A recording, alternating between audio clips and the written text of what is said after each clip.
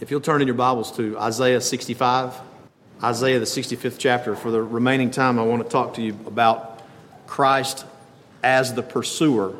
Christ as the pursuer. We've seen different pictures of Christ throughout the last few years of preaching. I don't know if you recall, we talked about Christ as the consuming fire, the fire that appeared to Moses in the burning bush. And we talked about how Christ appeared as the captain of the Lord's host to Joshua. We talked about how Christ appeared as the wrestler who wrestled Jacob all night long. Christ appeared as the fourth man in the fire to the Hebrew children who were cast into the fire. The Lord Jesus Christ, as C.S. Lewis put it in regard to Aslan in the Chronicles of Narnia, Aslan being a picture of Christ in that great work, he says he's not a tame lion. He can appear as he chooses and demonstrate himself and manifest himself in ways that are shocking, but he will never violate his character in the way that he appears.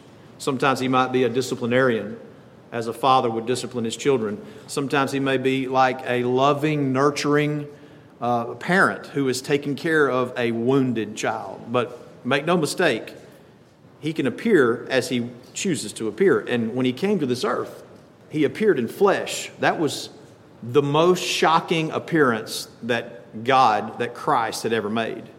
It shocked them. It turned off the legalists, the Pharisees, and the true Christ will turn off the legalists, the Pharisee who thinks that they control or have some input into their salvation. Because the Lord will have none other glory other than to himself when it comes to our salvation. So we want to talk about Christ as the pursuer. And let's read Isaiah, the 65th chapter. We're going to read the first 5 verses. This is the Lord talking. I am sought of them that asked not for me. That's strange and mysterious and sort of ironic, is it not? I am found of them that sought me not. I said, behold me, unto a nation that was not called by my name. I have spread out my hands all the day unto a rebellious people which walketh in a way that was not good, after their own thoughts. A people that provoked me to anger continually to my face, that sacrificeth in gardens and burneth incense upon altars of brick. This is a reference to false god worship. Which remain among the graves and lodge in the monuments, which eat swine's flesh, which was a violation of the Mosaic law, and broth of abominable things is in their vessels, which say, stand by thyself, come not near to me, for I am holier than thou. These are a smoke in my nose, a fire that burneth all the day. The primary application of what he's putting before us here in the book of Isaiah has to do with the rebellion of the nation of Israel. But you can certainly see how those principles apply to us as disciples, as children of God, because we have a rebellious nature. You know, when the Lord borns us again, when he gives us spiritual life, it doesn't mean that our sinful nature is gone. That's when the fight begins for the child of God. Whenever the Lord divides the heart of the child of God and touches it by his grace, there is created a new life inside that, a new creation. A piece of God is placed in that heart, and there is conflict. And here, notice it says, I am sought of them that ask not for me. That's very strange. Here are people that found God who were not looking for God. Here are people that were not seeking God, and yet they found God. How does that work? It works like this. They weren't pursuing God, but God was pursuing them. That's how it works.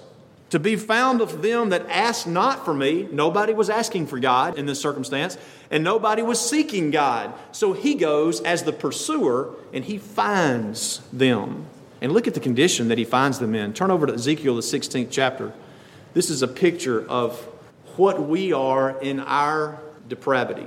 Now, I want you to think about Christ as the pursuer as you're turning to Ezekiel 16. And don't miss this, because this is the picture of a husband pursuing his bride. I want you to think about it in terms of a young man pursuing a young lady to find a spouse. I know y'all tired of all my boring stories, but it's all I got. But from the moment in 1996, literally from the moment that I locked eyes with Sister Tracy, I went into pursuit mode. Pursuit mode kicked in with me. I am going to pursue this young lady. There was something in her eyes that the Holy Spirit testified to my heart, and the Holy Spirit testified to her heart, and I said, I'm going to pursue this young woman. I was in pursuit mode. I want you to understand that Christ as the pursuer is the image or the example of a husband pursuing his future spouse. I saw Sister Tracy and I said, I'm going to pursue her. Nothing else matters anymore. No other person matters. I'm in pursuit mode and I will not be satisfied until she is mine. From that moment, I did everything that I possibly could to take her off the market. I don't want anybody else to think they've got a chance with her. I was in pursuit mode. I asked her to go eat. I asked her to go to the farm. I asked her, it was just a pursuit mode. And in a much greater way, that's what you have here with the picture of Christ. Now, I give you that example of Sister Tracy and myself because it was very easy to pursue her because she's beautiful. She's still beautiful. But it's not that case with Christ pursuing. It wasn't the case like you see somebody and they meet all of your spiritual idea of someone and you want to pursue them. There is nothing attractive about the bride of Christ when he begins to pursue the bride. And that's what you got in Ezekiel 16. It is actually awful. So Christ is in pursuit mode. He is the pursuer, but it's not the same as when you fall in love and you're pursuing someone and they reciprocate and all of that. We've got to be drawn to the Lord because we would not come to him unless he drew us. So look at Ezekiel 16.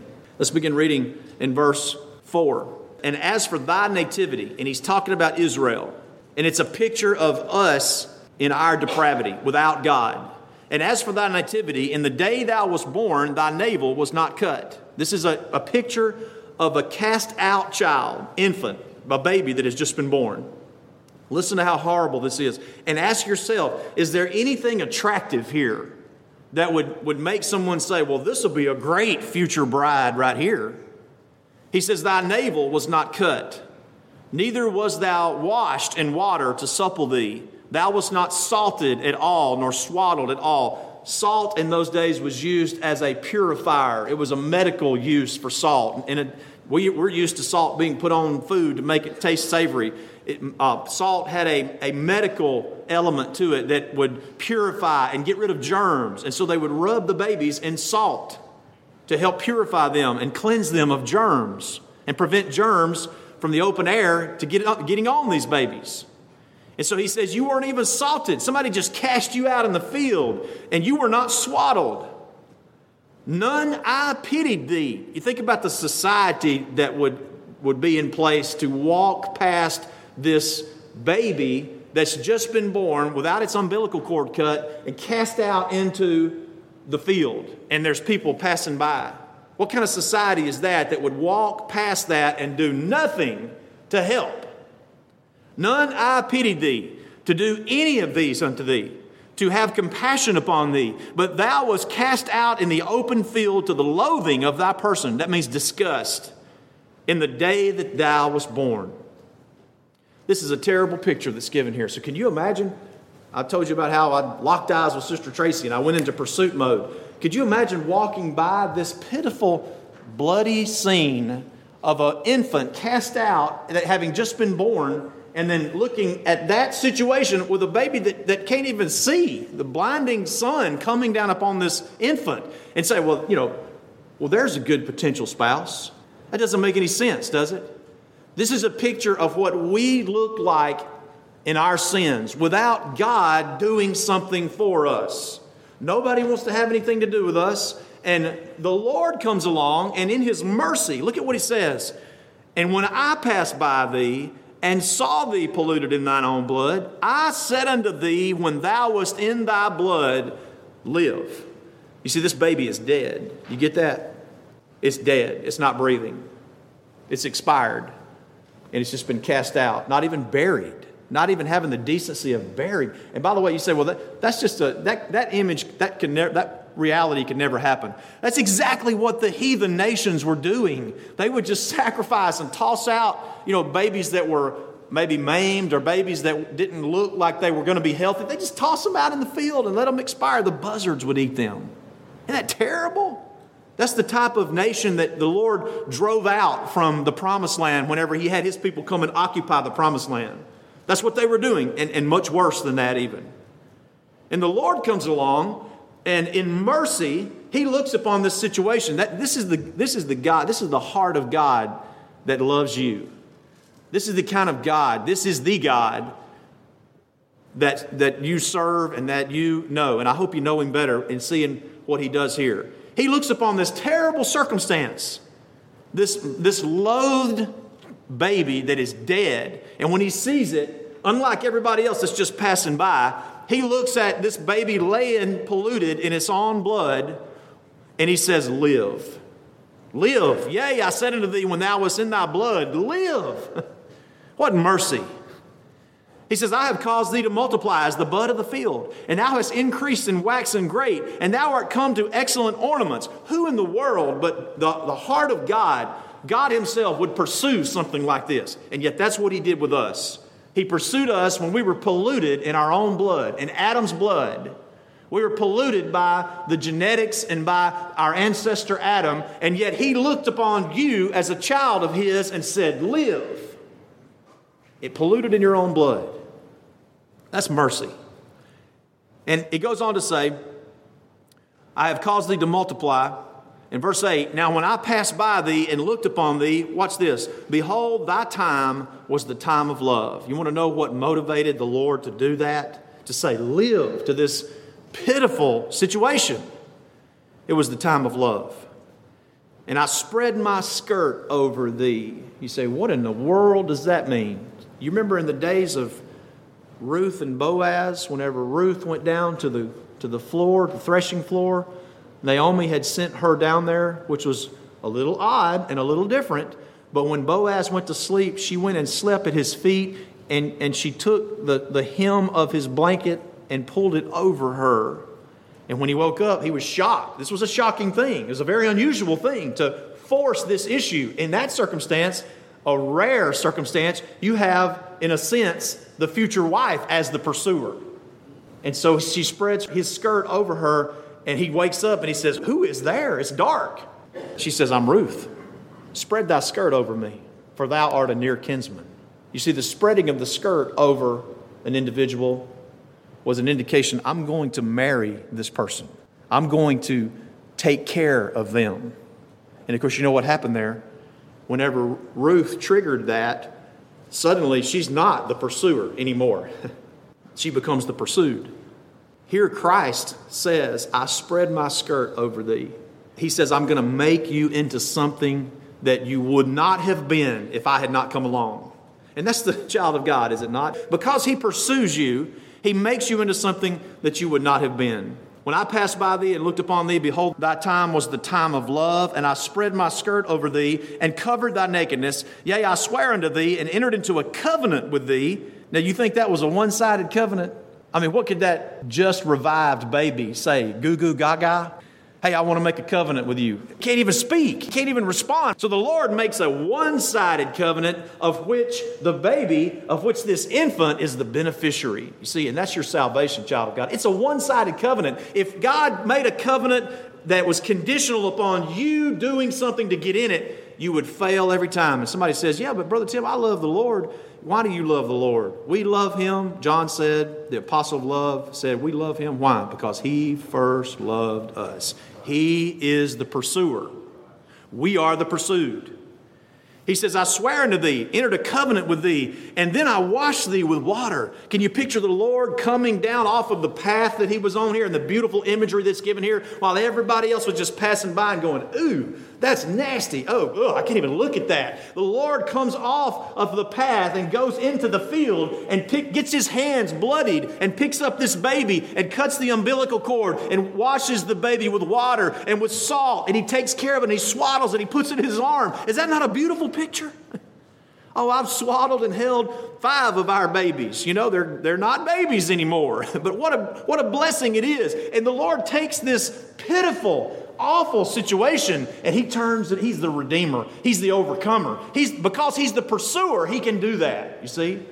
And He takes that baby and He washes it, clothes it with broidered work, shod thee with badger skin. I girded thee about with fine linen. I covered thee with silk. I decked thee also with ornaments. And I put, the Lord's having fun here. Y'all see that? He's celebrating the life of this baby from which He's given life to. He's the pursuer. I put bracelets on thy hands, a chain upon thy neck, a jewel on thy forehead, earrings in thy ears, a beautiful crown upon thine head. He is decorating His future bride. Thus wast thou decked with gold and silver, and thy raiment was of fine linen and silk and broidered work. Thou didst eat fine flour and honey and oil, and thou wast exceeding beautiful, and thou didst prosper into a kingdom. Now watch this. And thy renown went forth among the heathen for thy beauty. For watch this now. For the beauty, it was perfect through my comeliness. Y'all see that? He said, the beauty of my bride is perfected through my beauty, my comeliness. You see that? So lest we should think, well, I'm just a pretty good person and I just got it all going on and it's all about me. No, the beauty that you have, the comeliness that you have is because the Lord has imposed His beauty, His comeliness upon you. How? Through the righteousness of Jesus Christ. He has imputed His beauty onto you, so therefore you are glorious and you are beautiful. But don't ever forget where that beauty and that glory comes from. It is God's beauty and it is God's glory. You go on and read about what happens here as this baby grows up and becomes the bride of the Lord here. She forgets. That's what we're prone to do, aren't we? She forgets that He pursued her. She forgets what she was polluted in Adam's blood. She forgets where she was and what He did for her. And she wanders away. And she's compared later in the chapter to an unfaithful wife who would go off and commit adultery on the husband because she forgot what the husband had done for her. She forgot how he had decked her and made her beautiful. She thought her loveliness was tied up within herself. And her loveliness was tied up in her Lord. Don't ever forget that, child of God. He is the pursuer. In Revelation, the 19th chapter, you have a reference to the ultimate end of that pursuer, where in Revelation 19 he describes the marriage supper of the Lamb. It says in Revelation 19, verse 7, let us be glad and rejoice and give honor to Him, for the marriage of the Lamb is come, and His wife hath made herself ready. You know how the wife of God, the bride of Christ, which is you, child of God, you know how she made herself ready? It's because He made her ready. See, He prepared her so that she could be in heaven one day, and all of God's children are part of that bride. All of the chosen children of God that were known in the covenant before the foundation of the world. And it would be a shame if any one of those was missing, and there will be none missing. Why? Because of the pursuer. Because of the pursuer. Are we pursuing Him? Are we pursuing and chasing Jesus? Let me just give a little bit of practical teaching on pursuing, because I think that one of the things that we're missing in our generation, in the younger generation, is the idea, the understanding of what it means to pursue, especially with young men. What does it mean to pursue? Jesus is the ultimate example. And praise God, unlike Jesus' situation, where there was nothing attractive about His bride. He had to make her attractive and put His comeliness, His beauty upon her so she could be beautiful. It's not that case when it comes to a young man pursuing a young woman. But I want you to see very clearly that Jesus Christ, He made His intentions clear, did He not? He made His intentions clear when He was pursuing His bride. John the 6th chapter, where He says, all that the Father giveth me shall come to me. He's making clear His intentions as the pursuer. He says, I'm going to get my bride. She will not miss out. She will not be left behind. No piece of her or part of my bride will be left out. I'm going to get every bit of her.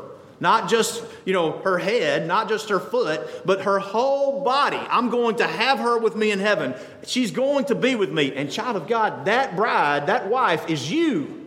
It's you. There's not going to be one of his children missing. So Christ made his intentions clear. That is something for a young man to understand in this day of social media, TikTok, Instagram, and texting. If you pursue a young woman, make your intentions clear. I'm telling you, you really can't do that with one of these. Aren't you glad that Christ didn't send you a text and said, hey, what you doing? What's up? What's going on? I've had the question asked of me, Daddy, one of my girls, what does this mean? And I look at it and I read it and I'm like, I don't know. I don't know what it means. I can't tell from this text. I can't tell from this. I've told y'all before about how I practiced before I called the first girl that I was ever interested in pursuing in high school. I was probably, 15 years old. And I practiced. I even wrote down what I was going to say. And it was very, very pitiful, Like, it was a beautiful day today. I hope you had a good day today. How is school going? What teachers do you have? Blah, blah, blah. I sounded like a robot, I was so nervous. But when I called and I had the guts and the courage to pluck up the courage to make that call to that young girl, she knew my intentions. Why is he calling me? I was intentionally pursuing her. Do y'all see that? You can't get that out of a text. In the world that we live in today, when a guy starts texting a girl, young ladies, you don't know how many other girls he's texting, He may be saying the same thing to all these other, but if you get him on the phone and you talk to him, it's kind of hard to talk to 4 or 5 people at one time, isn't it? You see that personal communication? And you can't get that in the text world. You can't get that. It doesn't make the intentions clear. So this has kind of been my default. One of my girls shows me a text. And, what do you think this means? Well, I'll say, well, it certainly means that he's not pursuing you because you can't figure out what it means. Whenever I pursued Sister Tracy, she was probably sick of hearing from me. This is too late. I can't go see a movie at this time of night. How in the world do you have all this energy? I had a zeal to pursue her. But if you can't figure that out, young ladies, then you just mark him off. Just mark him off. If you want to talk to me, do like the Hallmark Channel. Meet me at the coffee shop. You realize how the Hallmark Channel would go out of business just like that if they put a movie out there of the modern texting world. That'd be so boring, wouldn't it? Why do you think a coffee shop is in every Hallmark Channel movie? Because people have to come together and see each other face to face and interact. And they pursue each other. Do you get that? Am I crazy? I guess I am. If you're going to pursue a young woman, make the intentions clear. That's what Christ did. Don't play around with texting and mealy mouth and, that doesn't make anything clear. Make it clear. Young men, we're missing that type of manliness in this particular age. Make your intentions clear. Here's why. Number one, you want to make your intentions clear to that young woman because you don't want to lead her on and make her think, well, what's going on here? She's got more to do than worry about what that young man is trying to do or not do, you see? Make the intentions clear. And if she, sometimes on rare occasion, I have actually answered a text or two, from a young man who came to one of my girls. And I think from here on out, I'm going to kind of put a rule on myself that whenever we wonder, what are the intentions of this young man? I think I'm going to take the phone over from the girls and just state in the text, do you like me? Do you want to marry me? That would go over like a lead balloon with the girls, of course. I would not do that. But part of me is tempted to say, what are your intentions here? Because I don't know how many other young women that young man is talking to and pursuing in different ways. I tell you, this social media world, this text world it's confusing, is it not? It's confusing. It confuses me. It confuses you. It confuses a young woman. It confuses a young man. A poor young man may not even know, which one of these 6 or 7 that I'm texting all the time, which one do I like? You see? It is not the picture of Christ pursuing his bride. You see that? So make your intentions clear. Okay, as we close here, I got about a couple minutes left. Did Jacob make his intentions clear with Rachel? Y'all remember that?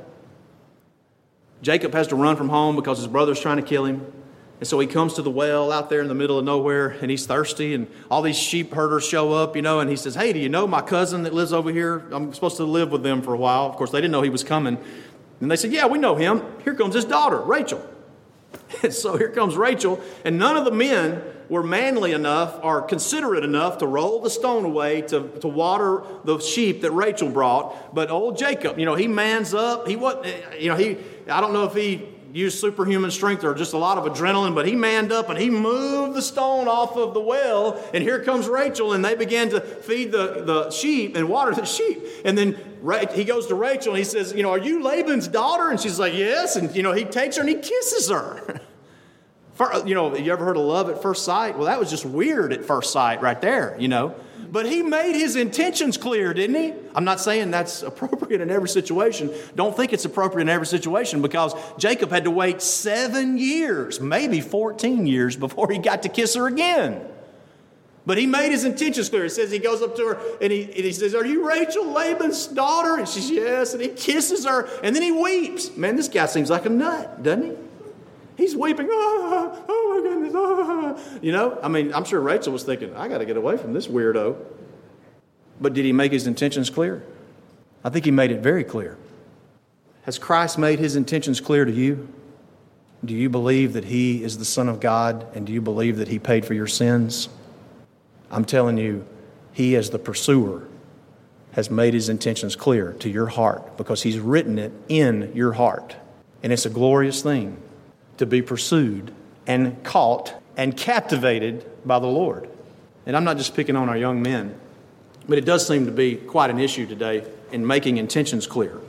We should make our intentions clear that we are in turn pursuing the Lord. You get that? The Lord has pursued you across mountain and valley. He's pursued you into the depths of the judgment of God to purchase you and get you and make you into something that you are not and turn you into his bride. He went to all that trouble. It would seem like a very little thing just to get up and walk down the aisle and be baptized. He's not asking you to pay for your sins. He's not asking you to even present yourself in your comeliness and your beauty. He's just saying, rest in my beauty. Rest in my salvation. Rest in my pursuing you. If there's one or more here that would like to follow the Lord, we give you that opportunity as we stand and sing.